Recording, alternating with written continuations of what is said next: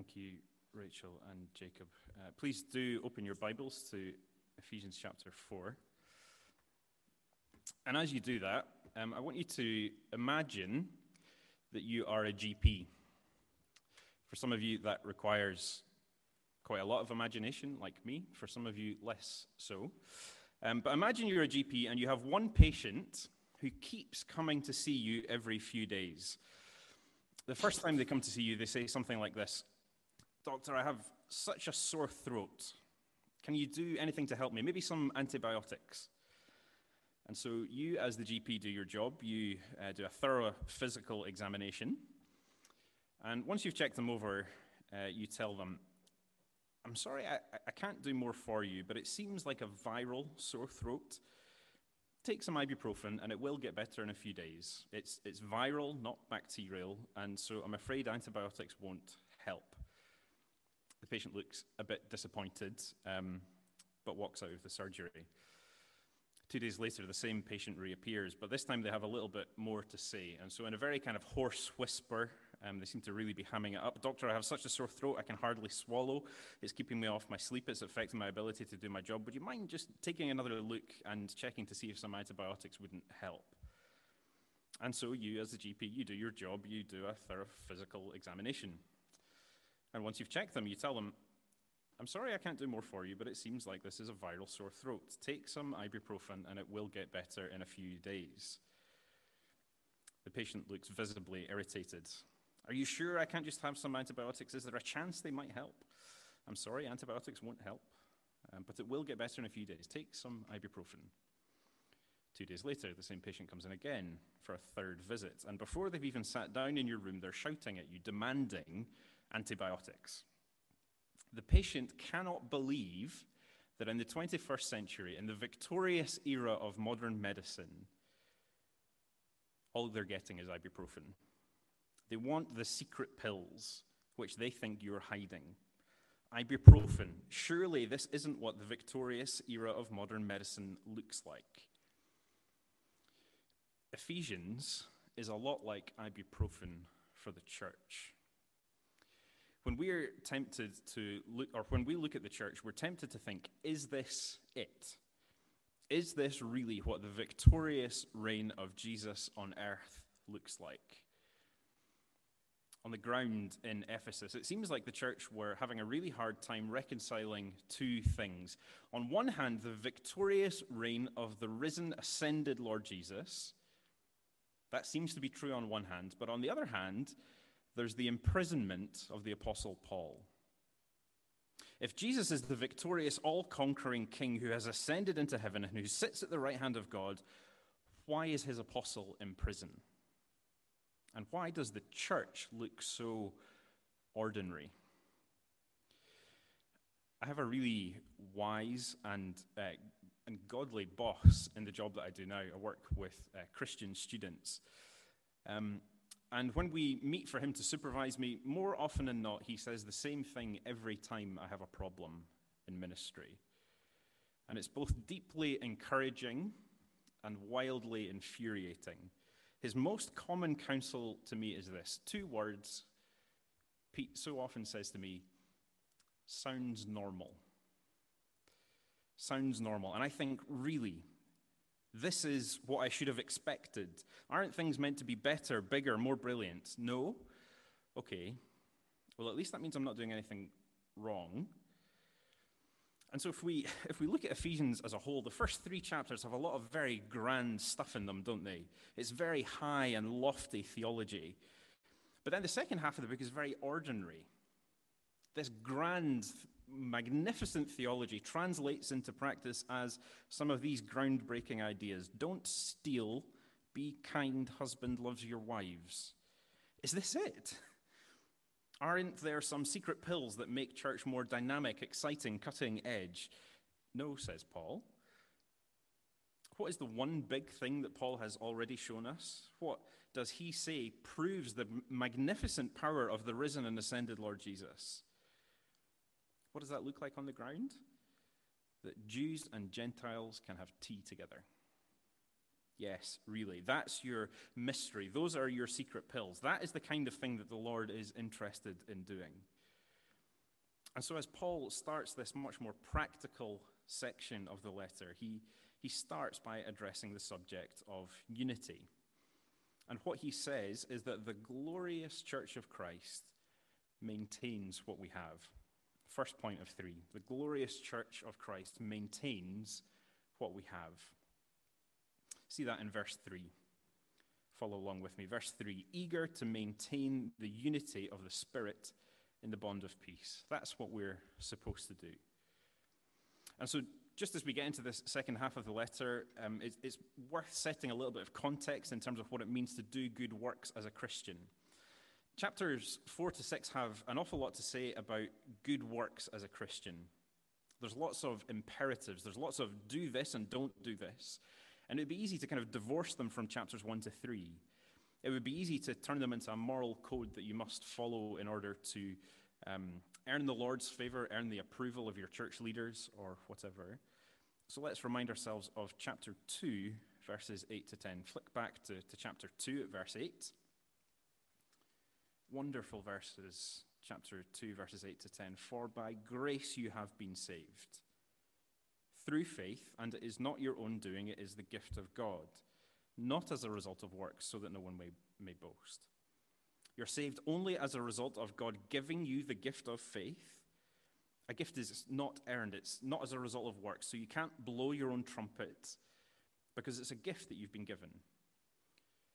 Verse 10 then, what does it mean to do good works? For we are his workmanship, created in Christ Jesus for good works, which God prepared beforehand so that we should walk in them. We're saved by grace, not by works, but for good works. Not by works, but for works. He has created us. We are his handiwork, and he has made us, but he has also made good works for us to walk in. We're designed to live in a certain way that's best for us and those round about us. And those good works aren't arbitrary. They're good works which reflect the personality of the designer. I've recently found myself enjoying TV that I didn't think I would ever enjoy quite so much. Interior Design Masters. Brilliant TV. And every week the designers come up with a new design in a particular space, and what they're doing every week is trying to show the judges something of their personality in the designs that they produce. And the same is true of the Lord. As we see his design for our lives, we see his character, his flair, his good way of doing things, we see what he's like, as well as how we ought to live to reflect that. And so when this command to eagerly maintain unity appears, it's not a stick to be beaten with, it's a reality to be expressed, and a reality that reflects what the Lord is like. And that's the case with all of chapters 4 to 6. It's about how who we are, chapters 1 to 3, can become our lived experience in the church.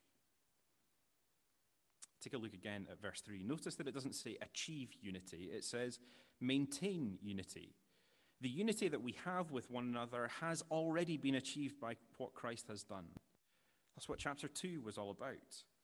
Chapter 2, verse 14. For he himself is our peace, who has made us both one. You are united to Christ and united to one another. So live as though that were true. The big challenge on the ground in Ephesus is that there are Jews and Gentiles, such diversity that it seems impossible that they could exist in the same space. We don't have so many Jewish people in Dundee, but the diversity in our church is amazing, isn't it? We are such a varied group of people. There is nowhere else in the world where you will find such a disparate group who join together and genuinely seek to know and love one another. That in and of itself is a great testimony to the kind of God we serve. He is interested in bringing people together from all kinds of backgrounds, different social strata, different ages, different nationalities, different personality types. He is interested in bringing about a oneness in that diversity. He has made a oneness from that diversity. And so we're to live as though that were true. How do we do that? Verse 2. All humility and gentleness, with patience, bearing with one another in love. Paul seems to expect that our diversity coming together might cause some relational challenges. Why do they need to be told to be humble? Because they're perhaps tempted not to be. To bear with one another in love? Because they're perhaps tempted not to bear with one another in love. I wonder what might be on the horizon for us as Grace Church Dundee that might challenge our unity with one another. I wonder whether the most obvious thing is our returning to church in person. Might that test us and our readiness to be humble, gentle, patient, and bear with one another? Some of us have hardly left our homes for the last 14 months. Some of us are very nervous. Some of us are worried, though, that others have given up on getting back to church in person.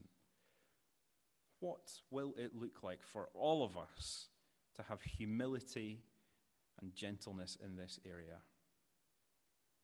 If you're nervous about coming back, will you have humility about what is the best thing to do and when? If you think people should be coming back more quickly, will you bear with one another in love? The most common reason that people leave churches is because Ephesians 4:2-3 hasn't been put into practice. There will be relational complexity when people who are as diverse as we are put together in the same space.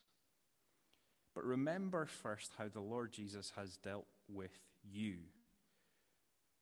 There are two commands in the whole of chapters 1-3 of Ephesians, and one of them comes in chapter 2, verse 12. Look at chapter 2, verse 12 with me.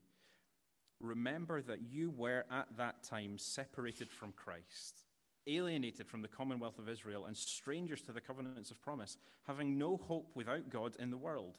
But now, in Christ, you who were once far off have been brought near by the blood of Christ. For he himself is our peace, who has made us both one. Remember that that is true of you, and remember that that is true of our whole church family. So bear with one another as Christ has borne with you. Verses 4-6 of chapter 4 really just emphasize this same point. We all have the same God, Spirit, Lord, and Father. You and I are not the same people, but we have the same God. We also have exactly the same church body, hope in heaven, faith in Christ, and baptism. None of us are inferior in any of these ways because there is only one of each to be had. And so we bear with one another because we have been born with. The Lord Jesus is the perfect picture of patience, is he not? His willingness to create and maintain unity with us sinners is deep and profound and long-suffering. So if you find it hard to be patient with one another, maybe particularly as we move back towards in-person church, receive that patience, that forbearance from him. See how patient he has been with you.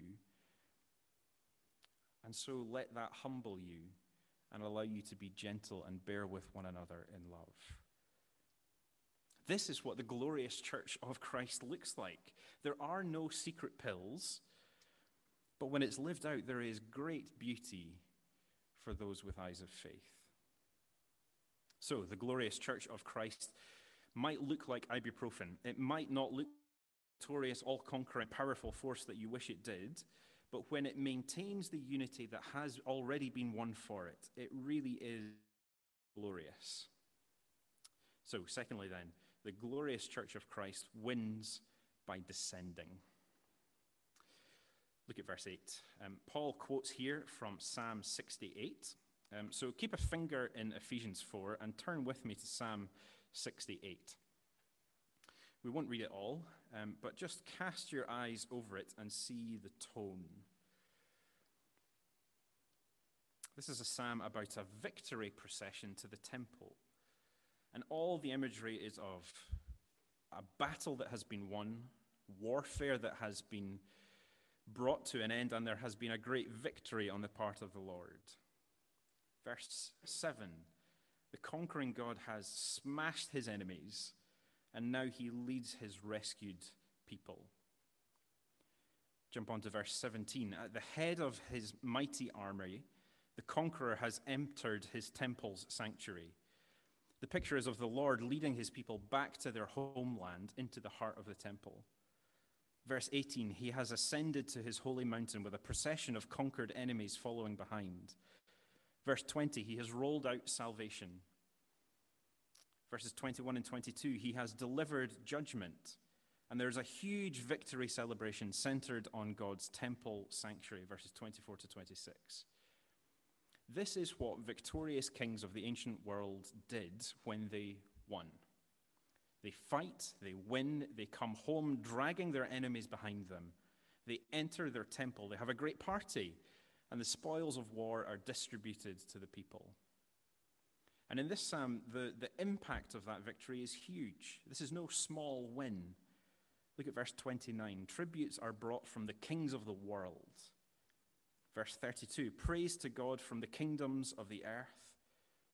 Verse 35, God enthroned in his sanctuary, distributing power and strength to his people. It's an amazing psalm. Turn back to Ephesians 4. Paul quotes from verse 18 of Psalm 68, and there are kind of two parts that he deals with in turn in this quotation. There's the ascent and there's the gifts. The ascent and the gifts. And so Paul deals with each one in turn. So first then, the ascent. If Jesus is this mighty, victorious ruler who has smashed his enemies, who has won this great battle, who has ascended into heaven, then why does the church look so weak, and why is the Apostle Paul in prison? The answer? Verses 9 and 10. Read verses 9 and 10 with me. In saying he ascended, what does it mean but that he also descended into the lower regions, the earth? He who descended is the one who also ascended far above the heavens, that he might fill all things. We looked a few weeks ago at the ascension of Jesus in Acts chapter 1, and this is how the Jews understood ascension. It was the kind of thing that happened after a great military battle. But Jesus' ascension only happened because he first descended. He first descended from heaven to earth to be born as a helpless infant. And the chief end of his ministry was to descend even further to the point of death on a cross. That's what his ministry looked like. It was one of descent. First he descended, and then he ascended. And so the same thing is true of all those who follow after him. We win by descending. And isn't this exactly the same kind of thing that Jesus said? How did Jesus describe the Christian life? Well, Matthew 16, 24 and 25, he says, if anyone would come after me, let him deny himself and take up his cross and follow me. For whoever would save his life will lose it, but whoever loses his life for my sake will find it. What does the good life look like? What does life following Jesus look like? What does victorious Christian living look like? What should the glorious church look like? It looks like daily martyrdom, daily descent. The good life looks like lives poured out for the sake of Jesus, putting our old selves to death day after day after day. And so collectively, that's what the church should look like too, descending out of our comfort zones to serve one another in love. Why is that what the life of the church should look like? Because that's what the ministry of Jesus to us looked like. So that's the ascent. That's how Paul explains the ascent of Psalm 68. He ascended on high only after having descended. But what then about the rest of the quotation? He led a host of captives and he gave gifts to men. Who are the captives and what are the gifts? The conquering Lord Jesus has gone out, conquered enemies, brought those enemies back, and is now distributing those gifts as the spoils of war. Who are they? Well, they seem to be one and the same thing, the captives and the gifts. Those who are taken captive are the ones who are given as gifts. The conquered ones, now in service of the great king, the apostles, the prophets, and so on. Look closely at verse 8. Verse 8 says, he gave gifts to men. Verse 11 starts the same way. He gave the apostles, the prophets, the evangelists, the shepherds, and teachers. These are the gifts, the spoils of war that are distributed to the church. Humanly speaking, Paul's imprisonment flows from the way that he conducts his ministry. He upsets people everywhere by treating them exactly the same without regard for their social strata, their Jewish heritage, and so on. And that really riles people up the wrong way if you treat everyone the same. And so Paul's suffering are as a result of his Gentile ministry and the way in which he does that. But his imprisonment and hardships are also consistent with him having been humbled by a king that he was once hostile to. If you look back at verse 1, he doesn't call himself the prisoner of Rome, although he is. He doesn't call himself the one imprisoned through the activity of those Ephesian Jews, although he is, but rather the prisoner of Christ, taken captive by the Lord who conquered him for the sake of these Gentiles. For the apostle, his service of the Lord led to desertion, isolation, humiliation, and death, all on the road to victory, just as it did for the Lord who conquered him. And so the same is going to be true not just for apostles and prophets, but also for evangelists, pastors, and teachers. That group of people, they kind of all fit together because they're people who conduct the ministry of the word. They're the people who bring God's word to us. Starting with the apostles and now with your local pastors, teachers, evangelists. But it leaves us with questions, because why doesn't God show his power? Why does it look like this? Why does it look so weak? Well, in this letter, where is the power of the Lord?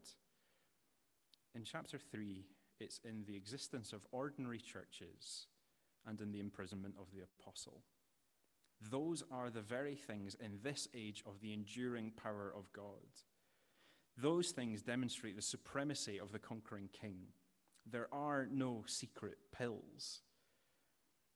And so the glorious church of Christ maintains the unity that it already has, and it wins by descending. These are the signs that the victorious Lord Jesus is at work in our midst. Thirdly, then, the glorious church of Christ grows together. Step back from the passage for a second. Imagine someone comes to you and they have just become a Christian. During lockdown, they've been watching some things online, and wonderfully, they've become a Christian. And they want to know how to grow as a Christian. What is at the top of your list for what they should do next? I think in our circles, the top answer would probably be, if it was in a Family Fortunes style game show, the top answer, our survey said, individual Bible study and prayer. Would you agree? Quiet times, personal devotions, at the very top of the list. Reading your Bible and praying. Ideally in the morning, start your day that way. Take some time with just you and the Lord. Read some Bible, pray. Have you been encouraged to do that before? It's not a bad idea. It's not a bad idea to read the Bible and to pray on your own. But if that's the central way that you expect to grow as a Christian, you're going to have a really hard time. And if you've tried to do that on your own, you will have had a really hard time. I've been there. Because we're not supposed to try and grow on our own primarily. For most of church history, Christians haven't had their own Bibles. So how could that have fitted with the majority of the church's history? We do have our own Bibles, wonderfully. And so yes, absolutely, have a go. But if you find it hard to get to grips with Scripture on your own, join the club.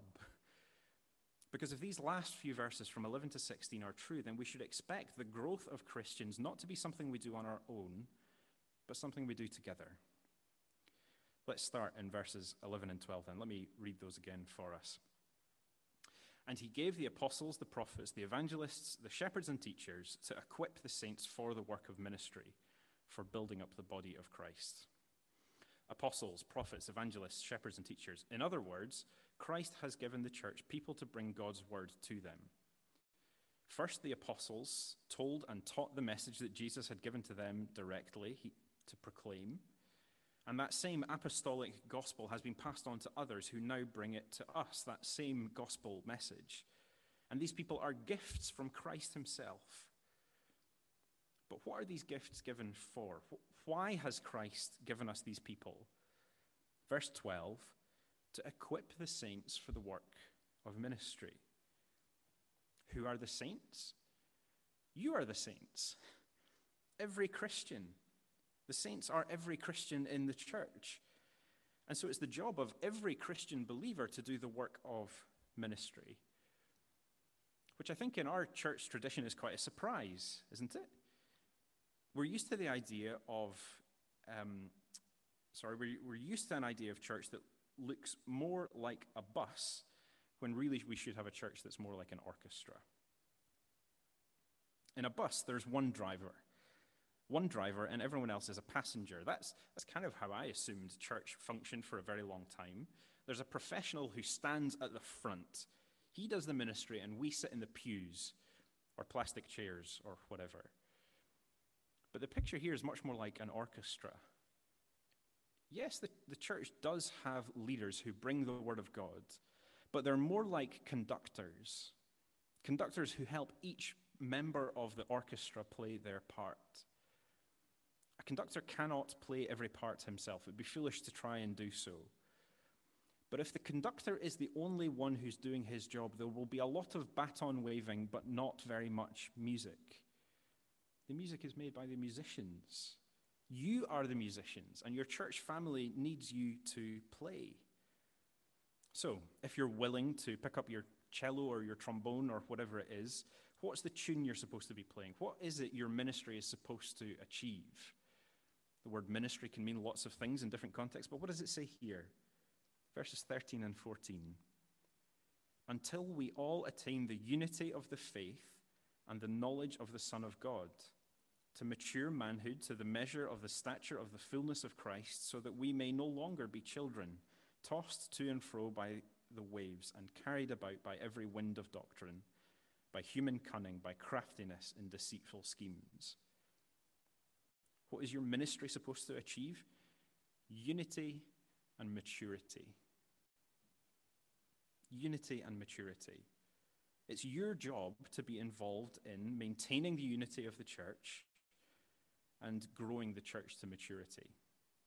That's a tune we've all to play as ordinary church members. And just before we think about how we do that, isn't that just the kind of thing that Jesus would do? If this were a worldly strategy, if this were a corporate enterprise, how would it work? Well, we would have the elite doing all the significant work.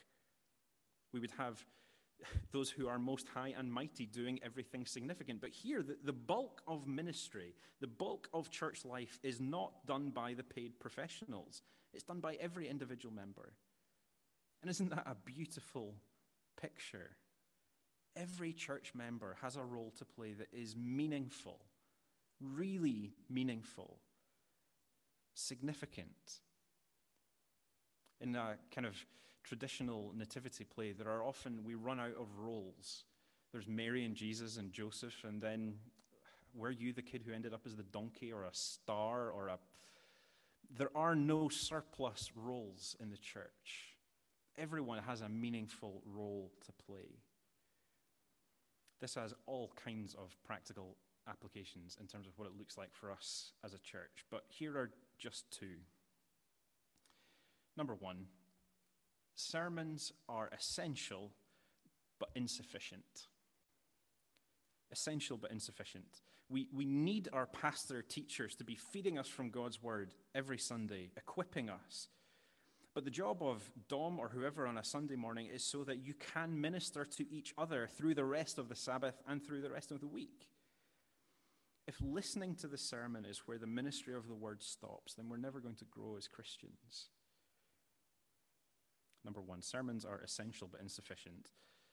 Number two, each of us must be involved in church beyond tuning into a Sunday service.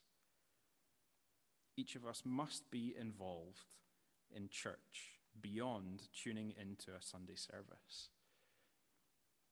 During COVID, church services have become more accessible than ever, which is brilliant. But it has also been more tempting than ever before just to tune into the service and to stop there. It's very easy to become a spectator of a church service, but it's become much more difficult, actually, to get really involved in the life of the church. And so if you just tune in online or you dart off as soon as the service is done, you're really missing out, because you don't get any of the little conversations with people after the service. You don't afford other people the opportunity to minister to you and to serve you. And you don't take up the call to do the same for others. Each of us must be involved in church beyond tuning in to a Sunday service. It might look like, at the moment, participating in some of the Zoom breakout rooms on Sunday, as much as Zoom calls are difficult. Or it might look like socially distanced conversations in the car park outside Showcase. Or it might look like being involved in a Connect group or a DNA group. We need to be involved beyond the Sunday service. So, if you're willing to take up your flute or your French horn, what is it you're supposed to do? How do you actually do this? Well, verses 15 and 16, let me read those. Verse 15, rather, speaking the truth in love, we are to grow up in every way into him who is the head, into Christ, from whom the whole body, joined and held together by every joint with which it is equipped, when each part is working properly, makes the body grow so that it builds itself up in love. Speak the truth in love. That's what it looks like to do ministry in the church. It's both truth and it's love. The two should not be divorced from one another. Tim Keller puts it like this: truth without love is imperious self-righteousness. Love without truth is cowardly indulgence. We need both truth and love. We need to take what we hear on a Sunday and we need to help one another bring it to bear on our everyday lives. We need help to do that. Again, so much could be said here, but two applications of this. If you just look at that description of what it means to be joined and held together by every joint, each part working properly to make the body grow so that it builds itself up in love, I think the first obvious application is that we need to be really involved in one another's lives. We need to be really involved in one another's lives. How can we have something that looks like that, so tied up together, unless we're really involved in one another's lives? The church is not supposed to be a set of casual relationships. That's why everyone who's a member has taken vows, deeply committing to one another. We need to be really involved in one another's lives, number one. Number two, this can't be effectively done online. It can't. And we all know that to be true, don't we? It's what we've been missing so desperately for the last 14 months. Are you thriving spiritually at the moment? I'd be astounded if you were. Because if this is what the church is supposed to be, and it hasn't happened for so long, if this is how spiritual growth is supposed to take place, and we've been unable to do it, then it seems unlikely that you'll be at the height of your spiritual well-being. If this passage is to be believed, then church that looks like this is necessary for everyone if they are to thrive spiritually. And that's probably why, for most of us, our spiritual health feels like it is at a very low ebb. Online connect groups, Zoom chats with people after the Sunday service, these have been great blessings, and they continue to be. But this kind of intimacy, this kind of closeness that's here in Ephesians 4, to be this involved in one another's lives, it just isn't possible over an internet connection.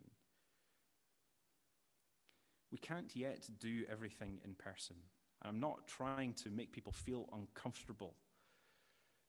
But this has to be the direction of travel. This has to be where we're headed.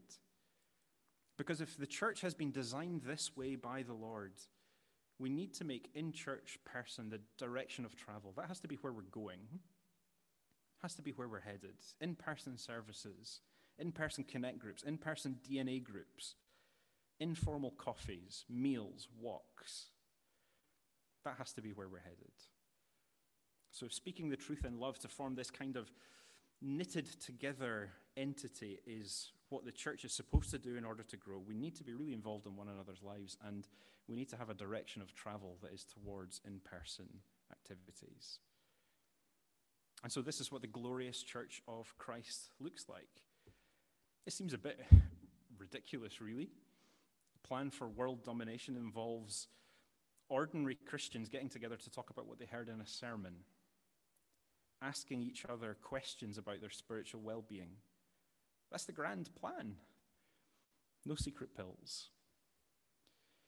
Grace Church Dundee is a glorious church of Christ. We're a work in progress, but we are a glorious church of Christ. And so we maintain the unity that we already have. We win by descending, and we grow together. Don't you want to be part of this? If this is the thing, the center of the activity of Jesus in this world, don't you want to lean into that? Isn't it worthwhile? Full of meaning and purpose. It's decidedly ordinary, but it really is glorious to be part of your local church. Let me pray.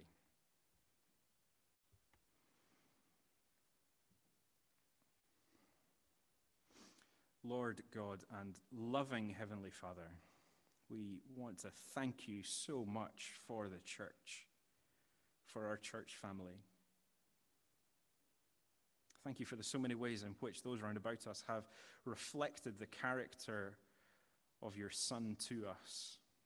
Thank you for the ways in which these relationships have helped us grow over many weeks and months and years and decades. Thank you for the great gift of the church. Thank you for the great gift of your Son and the way in which his ministry was one of such humility, patience, forbearance. Thank you for the way in which he bears with us. Please help us to see how Jesus views us, how he has borne with us, and so to bear with one another when it is difficult. Father, help us not to be surprised by the ordinariness, the descending, the giving of ourselves that is involved in local church ministry. Help us to see that, yes, this is normal, but it is glorious. And so help us to get involved. Help us to give of ourselves to one another, not out of mere obligation, but because we have received so much. And because we trust you, because we know that you know what is best for us. You've designed us, you've made us, and so going with the grain of how we have been made means giving of ourselves to one another. Please help us to do that. We really find it hard. And so please help us to grow together. Help us to be formed into something that looks like these verses. Help us to be so involved in one another's lives that we really can minister meaningfully to each other. Help us to take the sermons, the Bible teaching that we hear, and to help one another put them into practice, to knead them into one another's hearts. Father, we need your help, what you're doing. But we trust you, we love you, we thank you for all that you have given us. In Jesus' name we pray. Amen.